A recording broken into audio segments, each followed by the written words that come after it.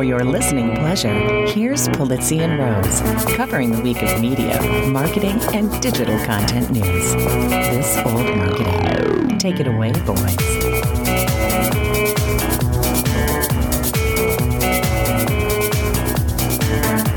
Well, hello, my friends. This is Robert Rose, and welcome to episode number 347 of This Old Marketing for October 27th, 2022.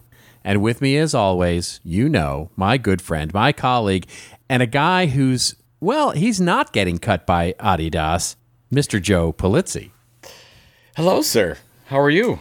Yeah, hello. I'm doing well. Are you speaking of the main person we were talking about on the last episode?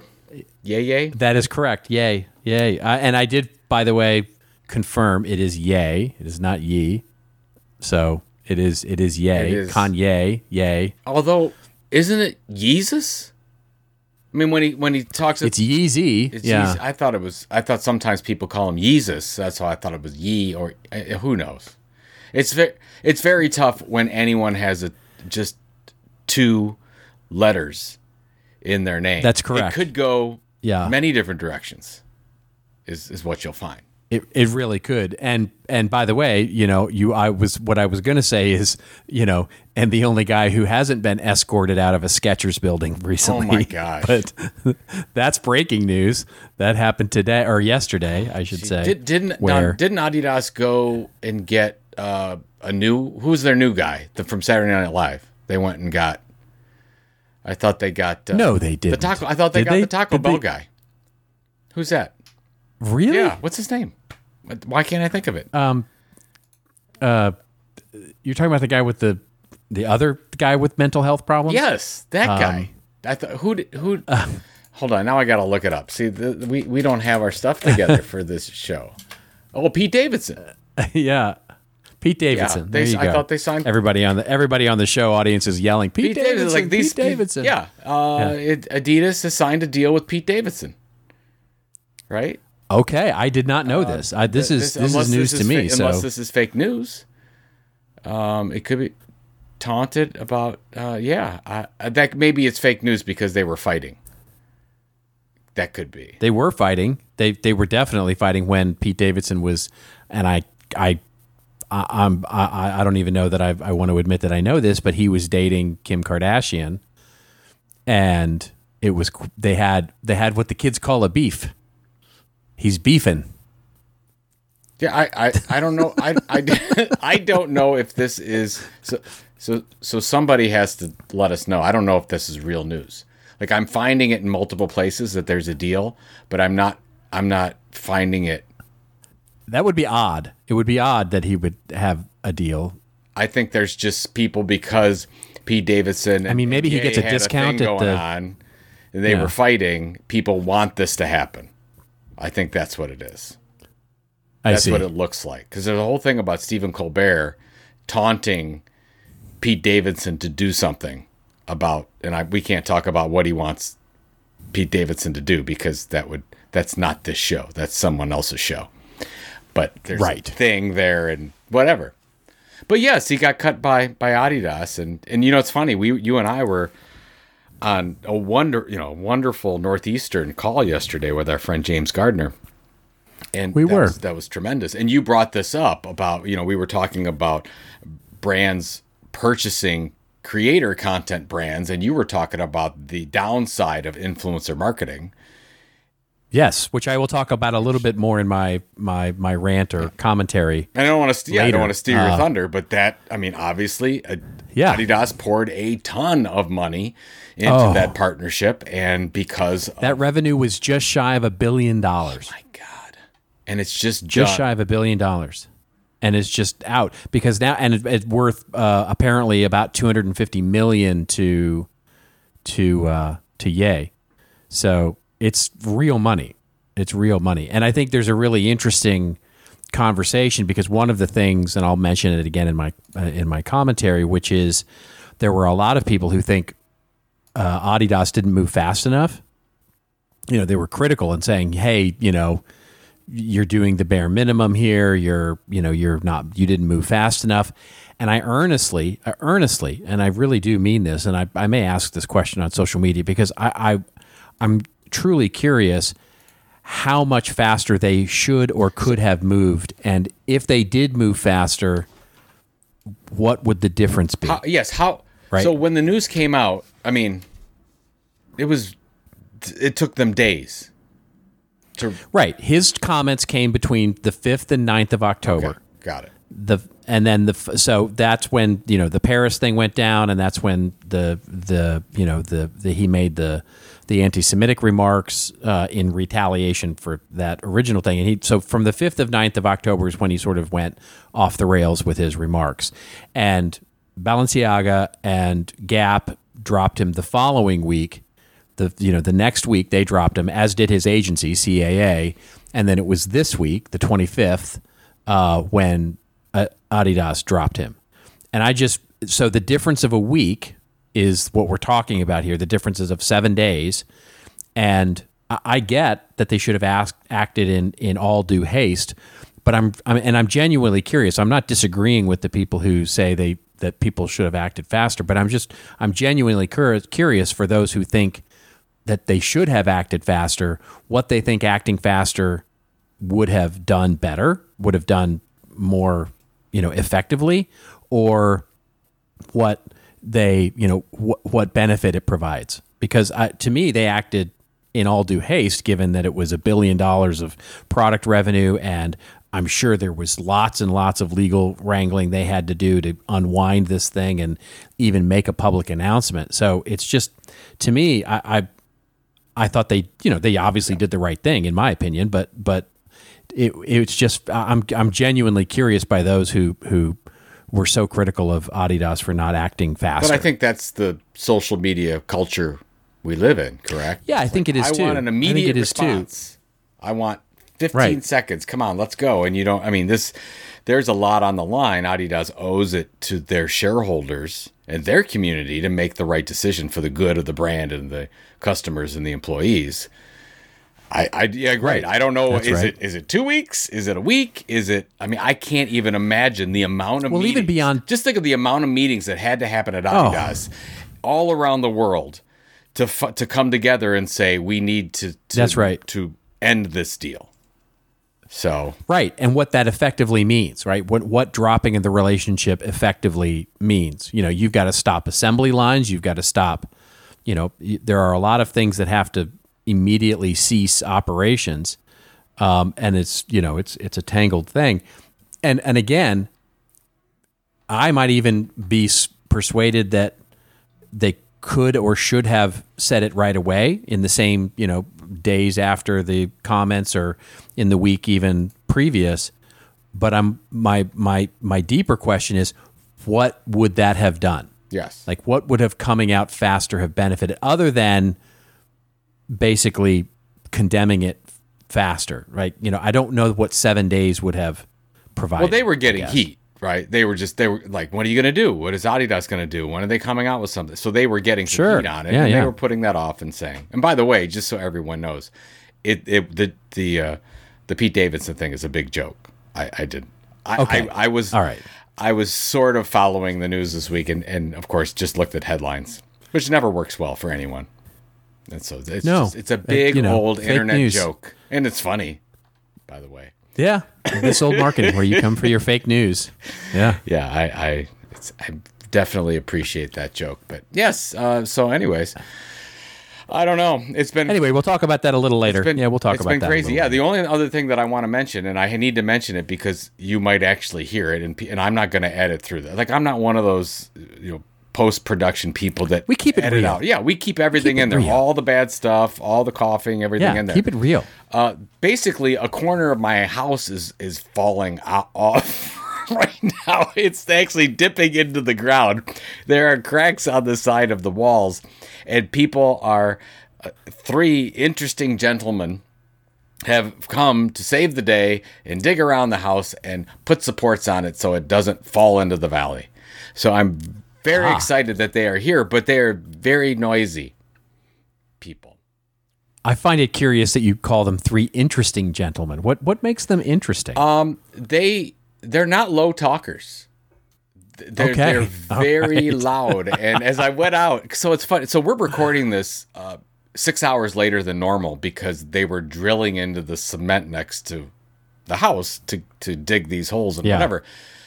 And they're still out there, but right now it seems like they're filling in the holes. But we'll see if this whole thing works. But I go outside and I said, hey, just to let you know, I'm going to be on a call for the next hour and a half. And they're like, oh, yeah, no problem. And I get up here and all of a sudden, a guy's singing a Whitney Houston song or so. I don't know what the guy's doing, but they don't care.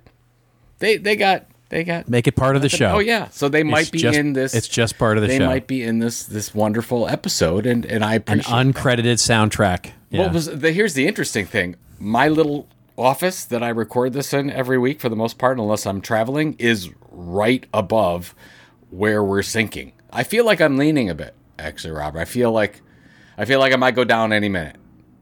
So we'll see. Okay. We'll see what happens. That's my. Well, you were always one to lean. That's for sure. It's just, again, you and I were talking about it before the show. First world problems here, but it is quite concerning, as when your house leans. Yeah, yes. The portion of the Poltergeist when the house just starts to fall apart. That's one corner of our house looks a little bit like that. It is nice. It is a tad bit. No clown scene, but other than that. No clown scene. Oh my God, the clown scene from Poltergeist still gives me. No, that's a different. That's Close Encounters. That's Poltergeist. No, They're Here is that it? No. Yes, when she's watching the TV. Oh, is it really? Yeah, when she's watching the TV and the static, girl. And she's like, "They're here." I didn't know that. I didn't pick that up. The only thing I think about with Poltergeist, I didn't pick that up. The only thing I think about with Poltergeist, because I try to forget it, but the chicken scene, the guy wants to eat the chicken leg. I'm not going to go into more detail, and the clown under the bed. Yeah, that one. Oh yeah, it's crazy. Disturbed me for years. I didn't. It's a scary movie. Yeah.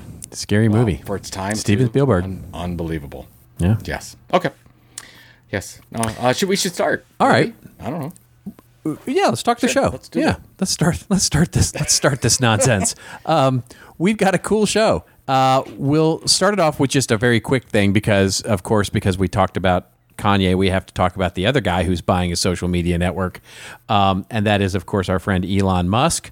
That musky scent of Twitter is now permanent, is a permanent smell on your clothes, as the deal is apparently done, and that as we record this, it will be Mr. Musk's first day, and he's already walked into the headquarters. We'll talk a little bit about that.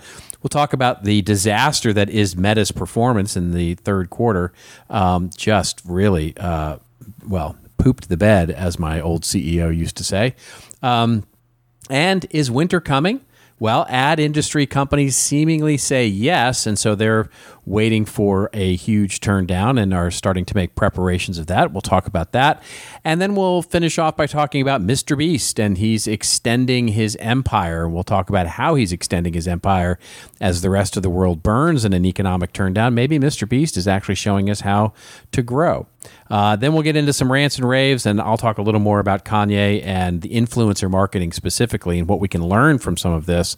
And Joe's going to talk a little bit about a very complex topic with regard to products in China and where things are going and where they can't go, and how that might have some relationship to our friends at TikTok. No, it will have. And I will prove it. Okay. Well, right. I'm on I'm on a campaign to make this thing happen. And stay tuned for the whole. You have to listen to the very end. We'll talk about that as well. Okay. Yeah, we will talk about that. That's exactly right. Yeah, the whole algebraic equation of algorithms, TikTok, and everything. Yes, the whole thing. All right. Well, let's get into it. Let's get into it with our friend, Mr. Musk. And apparently he is walking in to headquarters, this courtesy of Axios. Chief Twit, says the headline. Elon Musk arrives at Twitter HQ carrying a sink. So very Elon.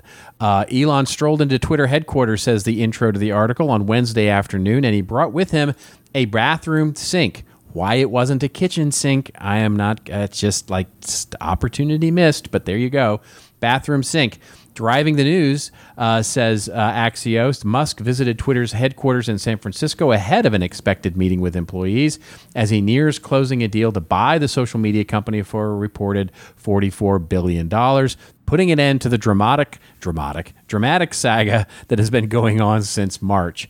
What he said, Musk tweeted a video of himself walking into Twitter's headquarters holding a bathroom sink, basically saying, "Let that sink in." See what he did there? Oh, see what he did? Duty. He that's prop comic right there is what that is. He's a prop comic, as the comedians would say. Anyway, what say you very quickly to our friend Elon as he takes his first day finding where the coffee maker is at Twitter? Well, I know why he brought a bathroom sink, because have you seen the size of some of these kitchen sinks today? They're unwieldy. I don't think he could actually. Oh yeah, they're big. I don't think he could carry one. So I think he was just smart from that, because he'd pull something. And nobody wants Elon Musk to limp in to Twitter headquarters. Or he'd have to, he could put it on a cart and he could pull it in or push it in. That might have been better, is what, anyways. I just look at it and go, what? The kitchen sink joke I get, and it's kind of funny. But let that sink in? I mean, that's just not even funny. I mean, it's just stupid. I'm sorry, but if you're going to make a joke with your $44 billion on Twitter, then you know, only because I have to for the show, So exactly. Yeah. It's interesting to the news out. So basically, as we're recording this on Thursday, and on Friday, this official thing will go through because Elon was going to lose the lawsuit, and now he's stuck with a $44 billion mistake. What's amazing is that Twitter is going to have $13 billion in debt. I mean, can you imagine that? Right. They might not even be worth service on that debt alone. They might not even be worth $13 billion, and they've got that amount in debt. So that's kind of a little scary. But the news coming out that we're just bandied about today is the fact that a lot of advertisers are afraid because Elon's going to open up content moderation, whatever this new free Twitter is, and that Twitter believes that he's not, Elon says that he's buying Twitter because it's good for humanity and good for civilization as we know it. It's kind of strange. I mean, the whole thing is really, there's a couple people in the United States that act this way. It's just odd to me that they're, good for him, whatever. But I think that is an issue. And we talked about it a few episodes ago with Truth Social. Large advertisers don't necessarily want to have their brand associated with comments that are in the minority, that are on the spectrums, the sides of what's going on with the conversation. So I think it is a concern. Now he came back and said, "Oh no, it's going to be fine. It's not going to be all hell breaks loose." Yeah. But right. It might. Well, he's got to say that now. It might be. And does this mean, so is he going to change Twitter? Is it going to be the App X thing? Do you know the detail on that? Like what's App X? Sadly, even though I follow him, he does not share that information with me. But I can't imagine that they can't or shouldn't or won't have to announce something big to get people excited. I mean, they're going to have to do something. He can't walk in doing a stunt like this and change his profile and, change his location on Twitter to Twitter HQ and all those things with, I'm reminded very much of, when I used to watch my dog take a toy. And those of you who own dogs, you know this, right? You get them a toy and the question is, how quickly will they destroy the toy, right? The stuffed animal. And it, with my dog, it ranged anywhere between 2 minutes to forever, right? Basically if they in any given day, you give them a stuffed toy and 30 seconds later, it's a pile of styrofoam and, fabric all over your kitchen floor. And then other times they love the toy and they basically never, they carry it around for years.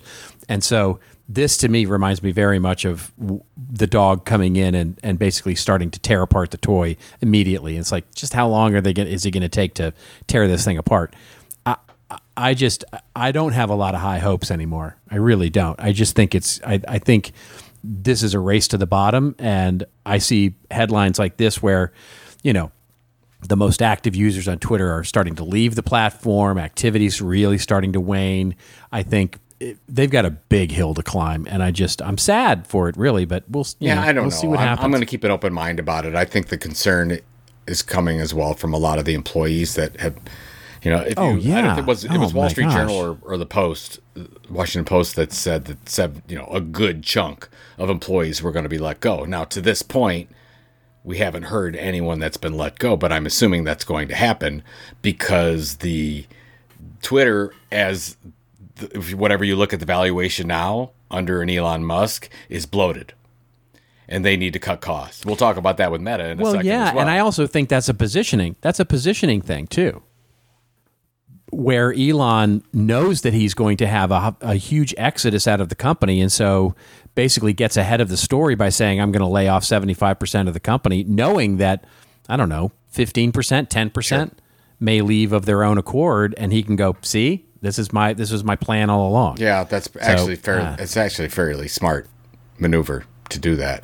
He's nothing if not a good PR guy. He definitely knows how to. Well, he brought in a bathroom the sink, headlines for and sure. then he had that very witty statement. Let that sink in. Oh my God, no, it wasn't. That just the joke is so there. It's like anyway. Yeah. All right. Let's move on to the next story, which of course is the survivability of another social network here. Facebook, Meta, I just can't make the change, I guess, has basically announced their earnings for the third quarter, and just failed miserably. Earnings cut in half. The stock sinks toward its lowest prices in more than 6 years. What we'll link to is the MarketWatch article, and as chief, I guess, CEO Mark Zuckerberg says, while we face near-term challenges on revenue, the fundamentals are there for a return to stronger revenue growth. In the most PR-written sentence of all time. I don't even know where to start with this. What do you think about this? I look at if you look at the results of Snap came out, Meta comes out, Amazon just reported horrible earnings. So it's across the board. Like these companies are in a recessionary period. Advertising has plummeted in a lot of cases. But by the way, GDP grew by 2.5%, 2.6%. Yeah, whatever. Yeah, so it's really nuts. Kind of how it's almost like a lot of businesses have been preparing for this, and we'll see what shakes out while consumers continue to spend. The issue that I heard over and over again, and I listened to a lot of the interviews on CNBC about what was going on with Meta, is the fact that they're increasing CapEx while this is happening. And they're pushing money into this metaverse concept that nobody seems to believe in. Now, it could turn out that in 5 years, this is the most brilliant move ever. But when you look at it on paper, it looks disturbing when you've got, I don't know what it was, in the 30-some billion dollars in CapEx that they're trying to invest in, and a good portion of that is in the metaverse. So while every other company, Google's a really good example, right? Google came out with earnings a couple days ago, terrible earnings, advertising down across the board, and they're making cuts. They're trying to cut back where it makes sense, cutting back investments. And not that I'm a fan of that, I'm just saying that it seems sensible if they're preparing for a recessionary period. So you've got a very bold Zuckerberg coming out and say, we are going to spend our butts off and continue to, and profits are going to go down. It's a little bit reminiscent of what Bezos did at Amazon. The only difference is that when Bezos was doing it at Amazon, the model seemed to make sense. Maybe hindsight is 20/20. This one, I just don't see it. I don't see that their version of the metaverse. You and I were talking yesterday about the hardware problem that they're having, and that Facebook is putting all the money behind Oculus being the savior and people wanting to wear these things.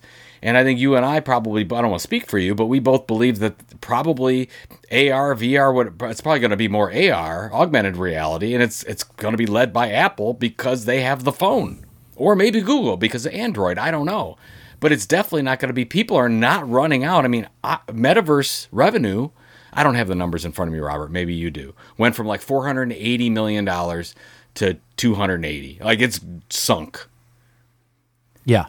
So I guess that's my issue, Robert, is I don't believe in Zuckerberg's vision. I haven't for a long time. People that have listened to this program know that I am not a lover of Meta and Facebook and what they've been doing. I don't think it's good for society. Regarding all that aside, this is just a bad business strategy, in my opinion, and they're getting punished for it. Stock down, I think today, 31% at one point. Yeah. And it was down yesterday. And it's I'm sure it's down now because of Apple and Amazon came out with bad earnings too. And so they're down to the stock price that they were at 6 years ago, which is hard to believe. Yeah, which is crazy. Yeah. It's really crazy. 6 years ago, their stock price. And that takes into account, I think what we're seeing is a very specific sector correction. This is very reminiscent to me of 2001, right? Where it was one sector that was driving the economy that basically, and the dot-com bust, right?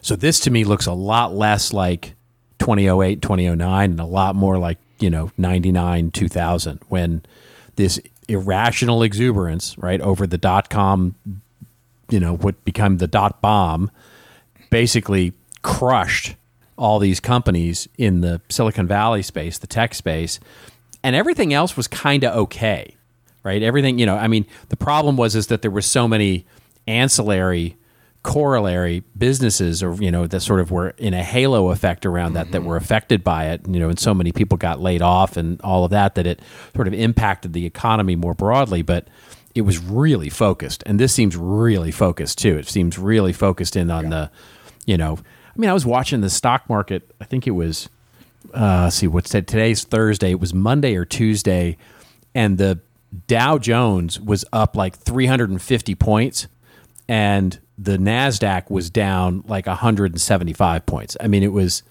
crazy, the disparity between the two exchanges. And I think this is, it feeds right into our next story, of course, but I think what we're seeing with Facebook is exactly what you're saying. It's just a bad business strategy.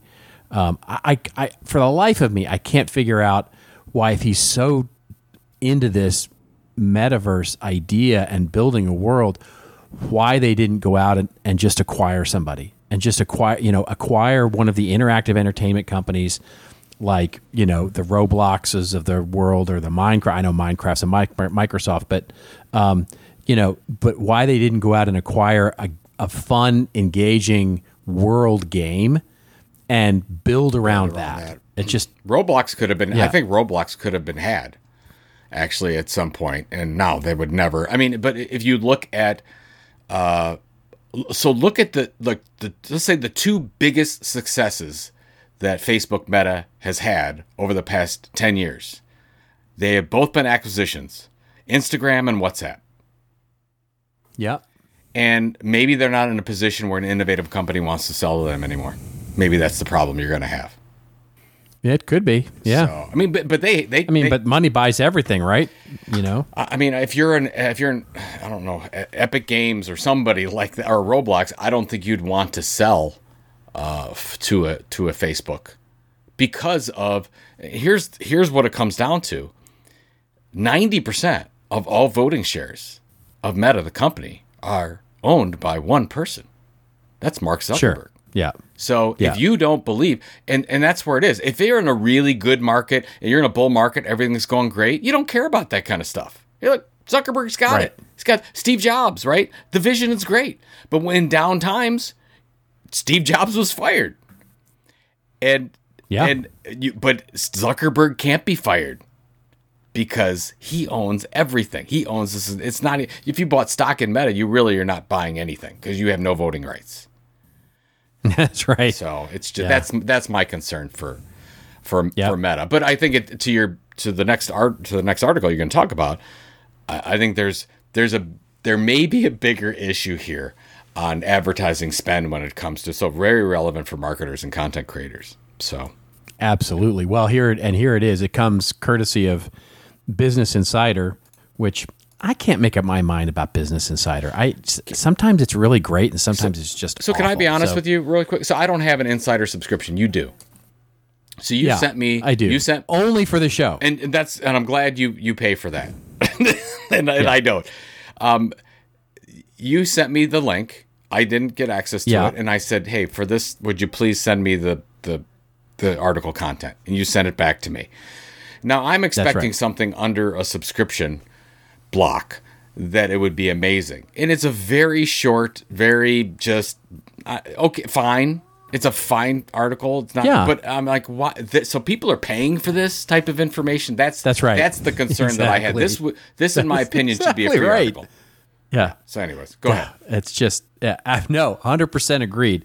So, the headline here, and by the way, the article is really just because it lets us talk about the story.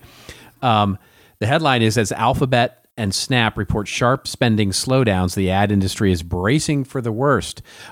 Basically, the article opens up by saying Alphabet and Snap's dismal showing in their recent earnings due to a slowdown in ad spend signified an ad market further collapsing in the face of a likely recession.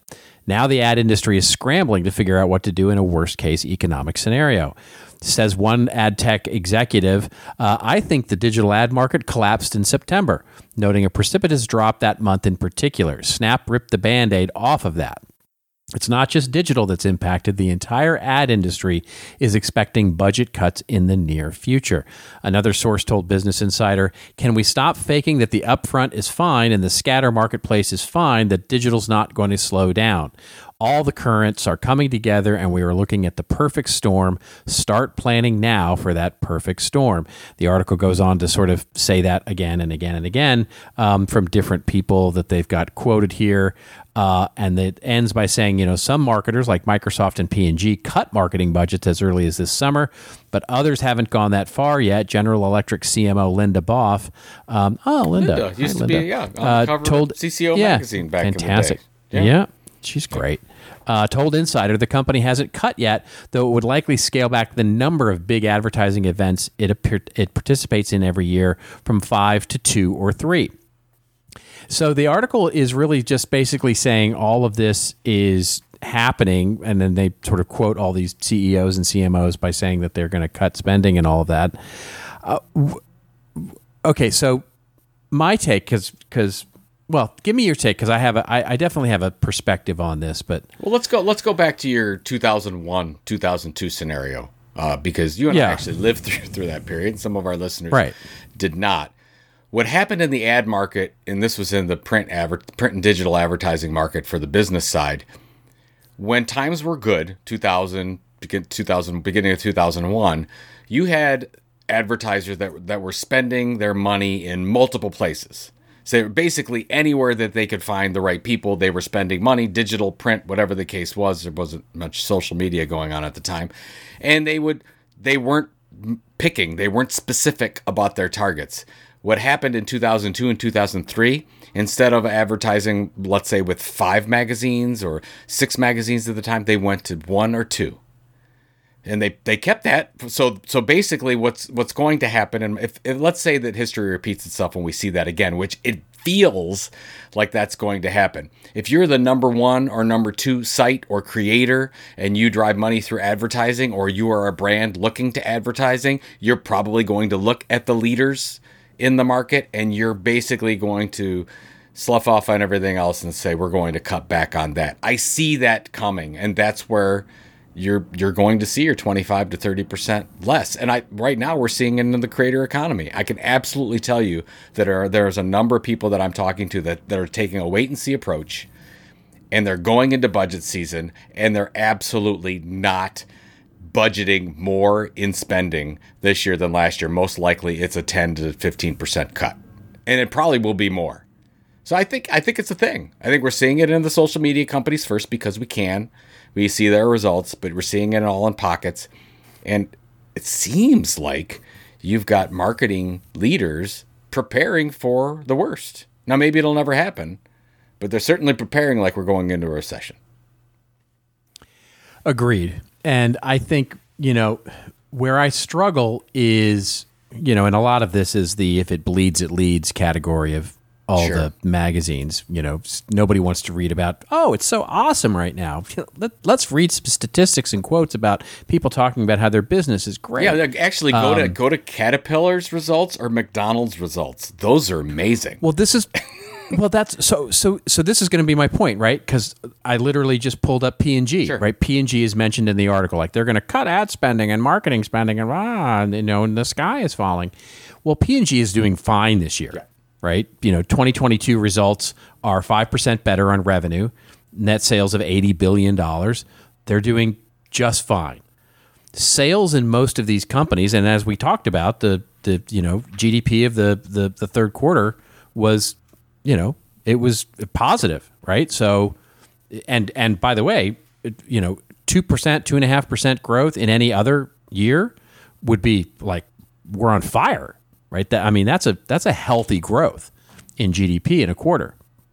And when you see that, and I see that there is, what it tends to say to me is they don't have to spend as much to get the same level of results. And if you don't have to spend the same results to get the same results or to get growth because they're raising prices, because of inflation, because of all the things that we as consumers sort of look at and go, that's we're sort of annoyed at.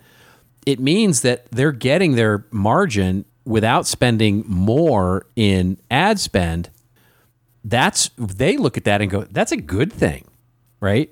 Now, obviously, it hurts those who are running advertising as a business model, and so you have to ask yourself if your revenue is purely from an ad-related business, what is it? This says less about the economy, and it says more about my limitations in a business model, about how I'm generating revenue in addition to selling real estate to those who want to get a message across. Sure. Because those same marketers are putting more money into people, into technology, into owned media like content marketing.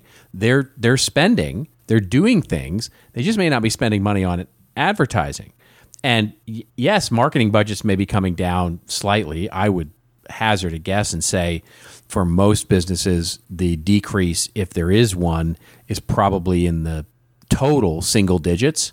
But then if you look at the media being spent, the advertising media, yeah, it probably is either consolidating into a few areas, e.g. TikTok, or it's actually getting pulled into other areas like technology or PR or communications or content marketing or other areas that are helping us establish brand, or we're moving the shells around. We're not necessarily making the shells go away. So there's so much here to look at, and to simplify it down into the sky in marketing is falling because the ad industry is kvetching around the fact that they don't have the same growth that they had in 2020.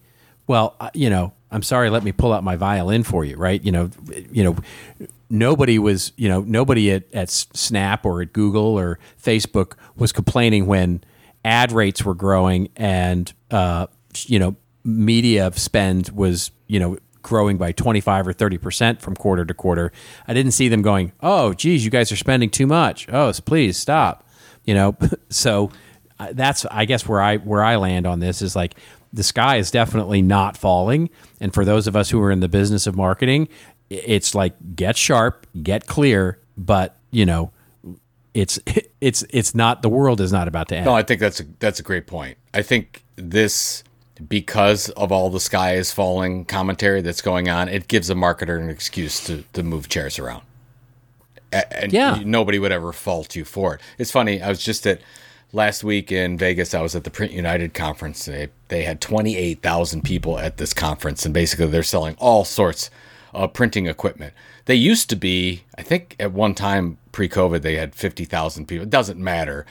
But I was thinking about that when I used to go to trade shows, and I used to go to National Manufacturing Week in Chicago, which took over all of McCormick. And you had hundreds of thousands of people, and it was a huge event. And I thought, man, that event will never come back that way. And I think because of your point, the manufacturers don't have to. They don't just have to put it all into that event because that was the big event that everyone went to every year. But today you've got so many options. And I think your point about TikTok is really valid. And like, I don't know if Meta talked about this in their results, but I would imagine that Instagram's advertising revenue is impacted because of ByteDance and TikTok. And from what I hear, it's a cheaper spend. So I don't know. Who knows? It's a good point. Yeah. Yeah. I see articles like this, which sort of conflate everything marketing related with the ad revenue model. And, I mean, look, I'm not saying that that we won't go into a recession or there won't be, sort of a downturn of some kind. But I honestly, my gut tells me that it feels, and I'm just, this is obviously so non-scientific, right? Just my gut tells me everything's going to be fine in early next year. I mean, unless something obviously catastrophic happens, then obviously all bets are off the table. But I think if, notwithstanding, I feel like 2023 is going to be a pretty darn good year. I don't know. I hope you're right. I think the bigger issue that sometimes we forget now that we're in the latter part of 2022 is that we just came off 2 years of shutdowns. Right. And we don't know what the new, and we're not going back to normal. We don't know what that is. I mean, I had coffee this morning with one of our wonderful listeners, Todd. Hey, Todd, how you doing? Todd was just talking about his association market and that 62% of association people still don't want to go to physical events. Still. So that is a huge market change and that's not going to go back to normal in 23 because to the things we've been talking about, business has changed completely. Right. And it's not going to go back in 24 or 25. We're going to have some new environment that we're living in. So I just think, I want to hope for the best, but I think maybe you hit it this. I don't usually agree with you, Robert, but this time I think I am agreeing with you that we're just seeing change happen, and the change is affecting right now these big tech companies and their advertising. So that's right. Good point. That's good right. Point. Good job. That's right. Thank you. Thank you. All right. Let's move on. That I can tear apart in 2 minutes. Yeah, exactly. All right, so we're going to move on to our last story here that we'll cover. And basically, this is Mr. Beast, who someone I know you look up to and have sort of modeled many of your lessons after. The headline here, also from Axios, by the way, YouTube megastar Mr. Beast seeks a 10-figure valuation. The article starts off by saying, Mr. Beast, the YouTube star turned entrepreneur, there you go, you got to love that opening line, is looking to raise around $150 million for his business at roughly a $1.5 billion valuation. 3 sources familiar with the conversations told Axios. The funding would help Mr. Beast, whose real name is Jimmy Donaldson, quickly expand his massive video empire across restaurants, consumer goods, and merchandise. With 107 million YouTube subscribers, Mr. Beast's main channel is the 5th most subscribed YouTube channel globally. His viral internet stunts and challenges, combined with his commitment to testing and iterating each video and its thumbnail, have helped the 24-year-old create one of the most successful YouTube channels in the world. He began posting YouTube videos more than 10 years ago, and Forbes estimates that Mr. Beast makes more than $54 million per year in revenue. And then the article goes on to give some of the details, basically that goes beyond his YouTube channels to his Beast Reacts, Mr. Beast Gaming, Mr. Beast Shorts. He has a food delivery business called Mr. Beast Burger. He has a physical restaurant for Mr. Beast Burger, and he also has a snacks business called Feastables. So he's definitely following the Joe Pulizzi multiple revenue leads to the brand thing. What say you about this article? Well, I of course, I'm partial to this. I think that Mr. Beast, Jimmy, I'm going to call him Jimmy. He doesn't call me Joe, but I'm going to call him Jimmy. Have you reached out? Have you tried to reach out and talk to him? Yes, I'm working on it. I'm bound and determined to talk to Jimmy at some point on something. We'll see what the topic's going to be. But I think that anybody listening to this program this podcast is, the one that you and I are on. We need to be paying attention right. to what Mr. Beast is doing. It is phenomenal. And it, first of all, creates a content brand. A lot of people think that Mr. Beast is Jimmy. No, Jimmy Donaldson created a content brand. It just happens to be Mr. Beast. And by the way, his Feastables snacks business that I think Walmart is distributing all over the world right now, it made $10 million in its first month, a couple months of operations. It's amazing. It is amazing. So basically doing it the right way, I think that the one thing that I've learned, and my youngest son, Adam, is a big fan of Mr. Beast and tells me more than I could find out. Basically, Mr. Beast has watched, I think, one movie in his entire life. He doesn't watch movies at all. He's watched tens of thousands of hours of YouTube so he could figure out what works and what doesn't. And so basically, the whole thing about best practices or test practices, he's testing all the time, trying to figure this thing out. So he's built the brand of Mr. Beast, built that audience, and now doing it exactly the way you're supposed to do it. You're launching, new revenue producing products and testing those, and if they work, and then expanding. Did it with Mr. Beast Burger, tested a little bit, then launched the whole thing out. Now it's working with Feastables as well, and you're going to see, I don't know. I'm trying to predict. How do you predict what's going to happen? I'm going to predict right now that in 5 years, Mr. Beast is the largest media company on the planet. I really do believe that's going to happen. I also believe that Jimmy Bold might. statement. I also believe that Jimmy might be the future president of the United States. Okay. All right. And he wants to run. He doesn't need any money. He's very philanthropic. I don't know. Anyways, I'm sort of going out there a little bit on this one. I'm not sure I go there, but I'm with you. Hey, you know what? You can't question it anymore. After, people thought, Ronald Reagan will never be president. Oh, that happened. And then Donald Trump will never be president. And then that happened. So who knows? Anyways, I think that it's really important for marketers to understand this, build the audience and go. And the other thing that we have to realize is I think this leads into marketing departments as well, that we continue to fight as marketing people that we can drive direct revenue. And I think this is part of the lessons that we can learn, that every time a company of any size selling any kind of product and service builds a loyal audience, you can drive revenue in multiple ways. And Mr. Beast is showing us that here's the different levers that you pull. And I don't think enough marketers do that. So, no, 100% agreed. Look, he's doing the right thing with, walking tall, carrying a very big stick, and he is, swagger, right? Swagger would be the word I would use, and looking at a $1.5 billion valuation on $54 million in revenue, if that's the number, because that's just an estimate, of course. Nobody really knows except him. That sounds like what he makes.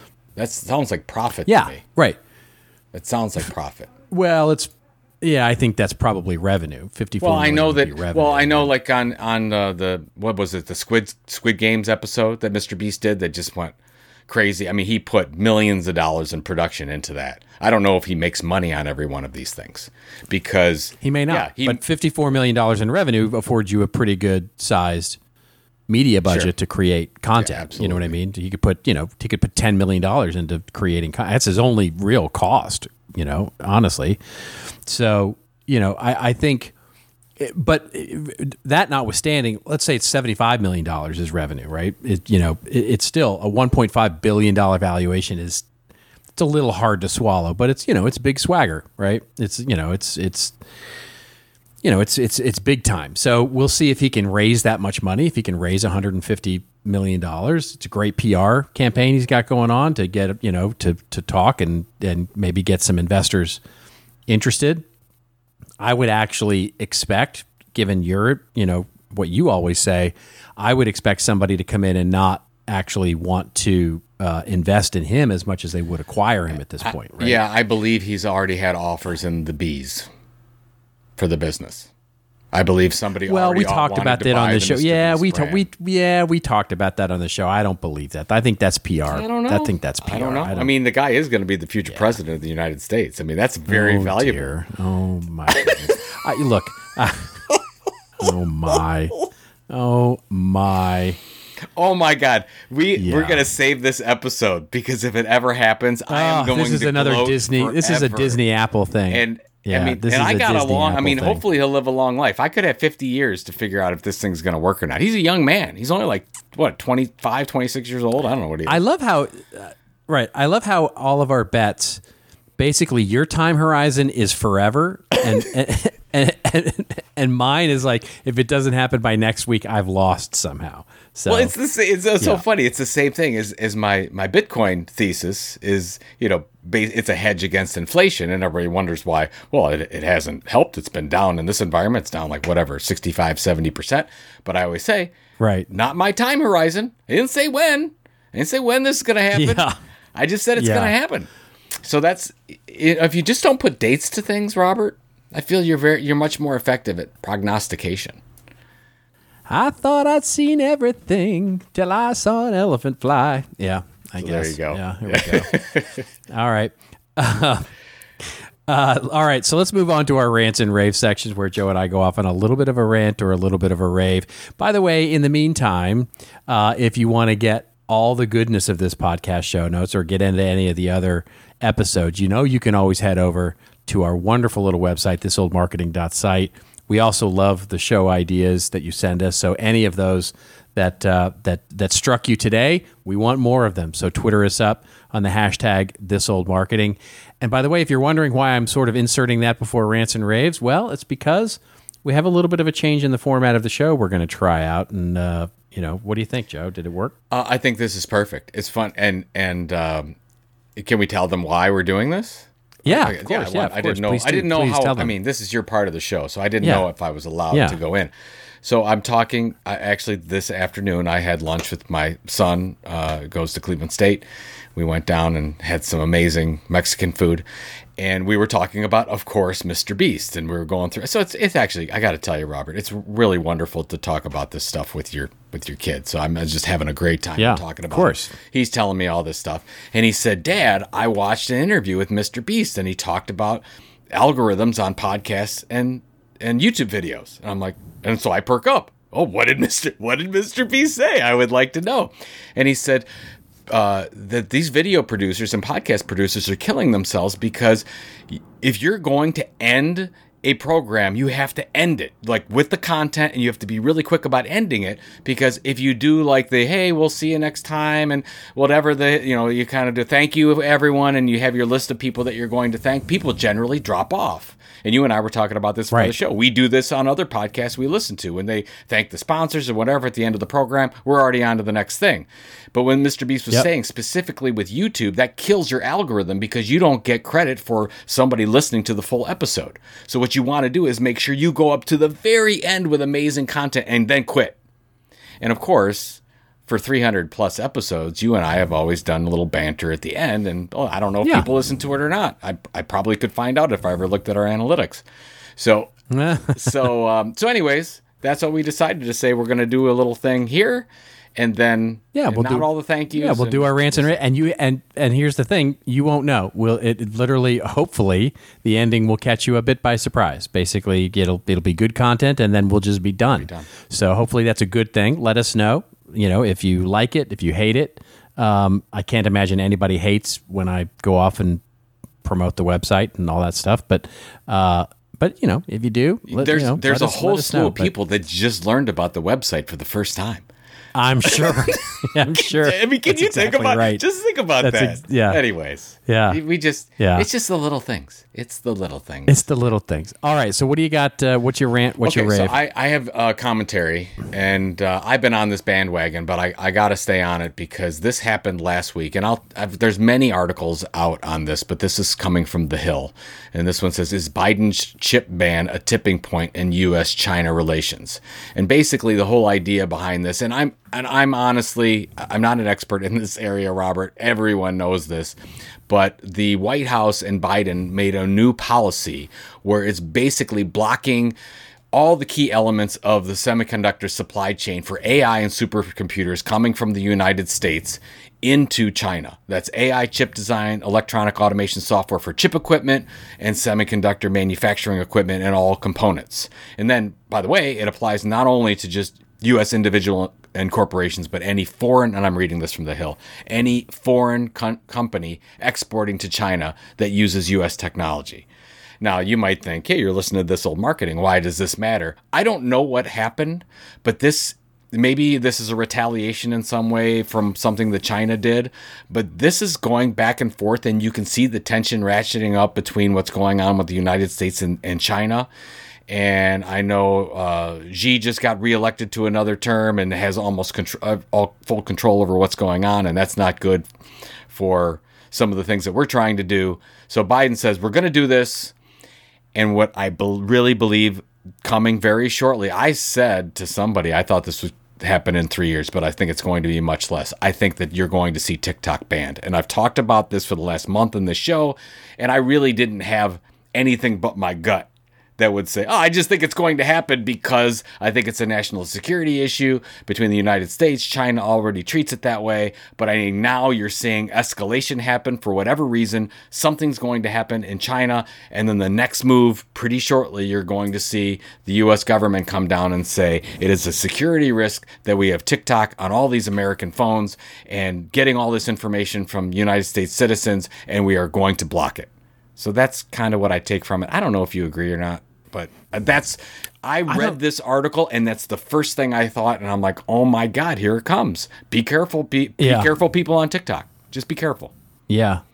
Yeah. I'm not sure if I agree or disagree. I absolutely hear your logic. 100% I hear your logic, and I could see it happening.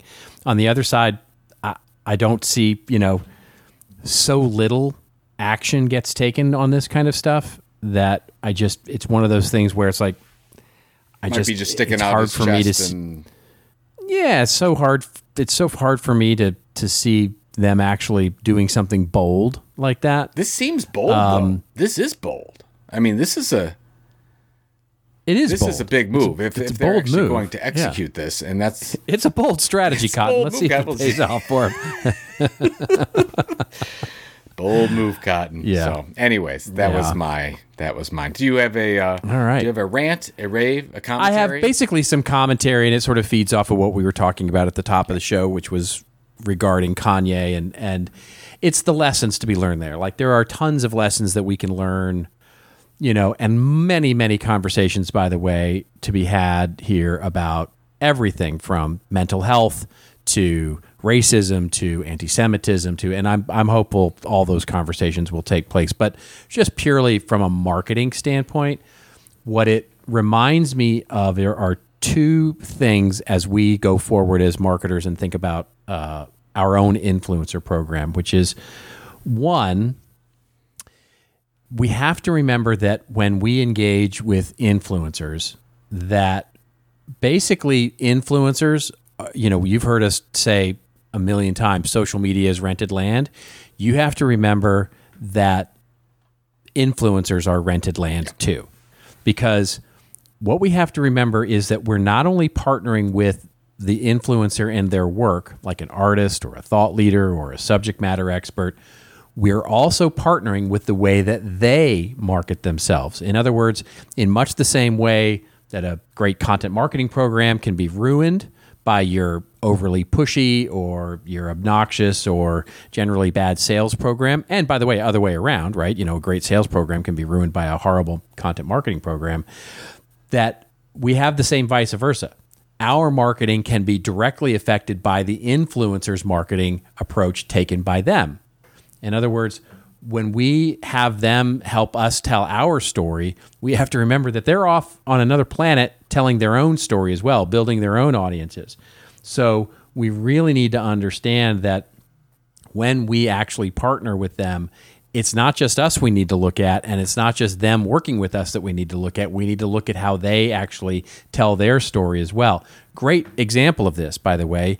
Kanye, is all the makings of outrage marketing, right? Which is a, big topic right now, so that doesn't get nearly enough attention, this idea of outrage marketing. And there's a whole spectrum of this, and Kanye only represents the very edges of outrage marketing. He's escalated what he's done for years to become just completely off the rails outrageous. But you can see even smaller versions of this as well. Like you've got Burger King last year, they tweeted out, women belong in the kitchen for a tweet. And the tweet was totally clickbait to their saying that they was celebrating International Women's Day, which was to try and build interest and attention to the fact that so few women actually end up as chefs in culinary school. So they had a whole program that was going to help women become, enrolled in culinary school. But because they went with this outrageous sort of tweet strategy, content strategy, it blew up in their face. So I've rarely seen outrage marketing work. But when it is, it's usually designed around some outrageous influencer, like a Kanye. So just remember that we're partnering with them because they may not use outrage marketing for your particular story. And certainly Kanye wasn't doing it for Adidas or Balenciaga or The Gap. He was sort of being sort of cool Kanye. But when he was marketing for himself, he was marketing in a way that did not match any of those values of those companies. So when we're thinking about content audits and brand audits, remember, it's not just them and how they interact with you, it's how they interact with their audience as well that you're buying into. So keep that as an ongoing process, and maybe it'll help you react a little faster or in a little bit more of an agile way because you'll have that sort of process and standard built into your strategy, so immediately when they have violated it. So that's my only cautionary tale, because it's becoming, influencer marketing is obviously becoming a huge strategy for many brands and aligning themselves with these subject matter experts, and you just need to do your due diligence. Well, I think that's smart advice, and it's the same thing. I was speaking at Andy Crestodina's amazing event, Content Jam. This was in Chicago on Tuesday. And somebody asked me about buying an influencer site or buying a content creator site. And I said, you can buy anything you want, but my recommendation is to buy something that you can ultimately separate from the creator themselves. That's a separate content brand. Like we talked about Mr. Beast, Jimmy Donaldson. Obviously we did that when, it wasn't Joe Pulizzi. It was Content Marketing Institute. Thank God. Nobody wants to buy Joe Pulizzi. So, those types of things to think about when you're actually buying a company, if you're not doing the influencer marketer thing. So I think it's just great advice all the way around. Yeah. So. Yeah. So what do you got? What do you got this week? Next week, what are you doing? You traveling? We got a lot of things coming up in November. So I'm heads down doing a lot of different things with Creator Economy Expo, and we got speaker submissions in, so I'm putting the speaker stuff together. And then hopefully, if everything works out, I will see you on Friday in Los Angeles. I'm going to go see, I haven't seen my brother, Tony Pulizzi, who's a musician. I haven't seen him perform in person in like 20 years because he moved out to LA. And right now, by the way, if you watch Dancing with the Stars, you'll see Tony in the background. He's been playing on Dancing with the Stars for quite a while now. But we're going to get to see him do his new album, his new music, and I'm very much looking forward to it. And hopefully, if you get back from your trip, you'll go see it with me. So in Los Angeles, that's exactly right. I'll be in New York next week. Speaking at the Digital Media for Financial Services, the strategy event. I'm the keynote there, and we'll be talking to a bunch of financial services folks and doing all sorts of things like that. And yes, if I get back in time, which I'm assuming I will, I have the first flight out on Friday morning. I will meet up with you and go hear some music. There you go. So awesome. That's it. Well, ladies and gentlemen, we'll see you next week. And remember, in the meantime, it is your story to tell. Tell it well. We'll see you next week on This Old Marketing.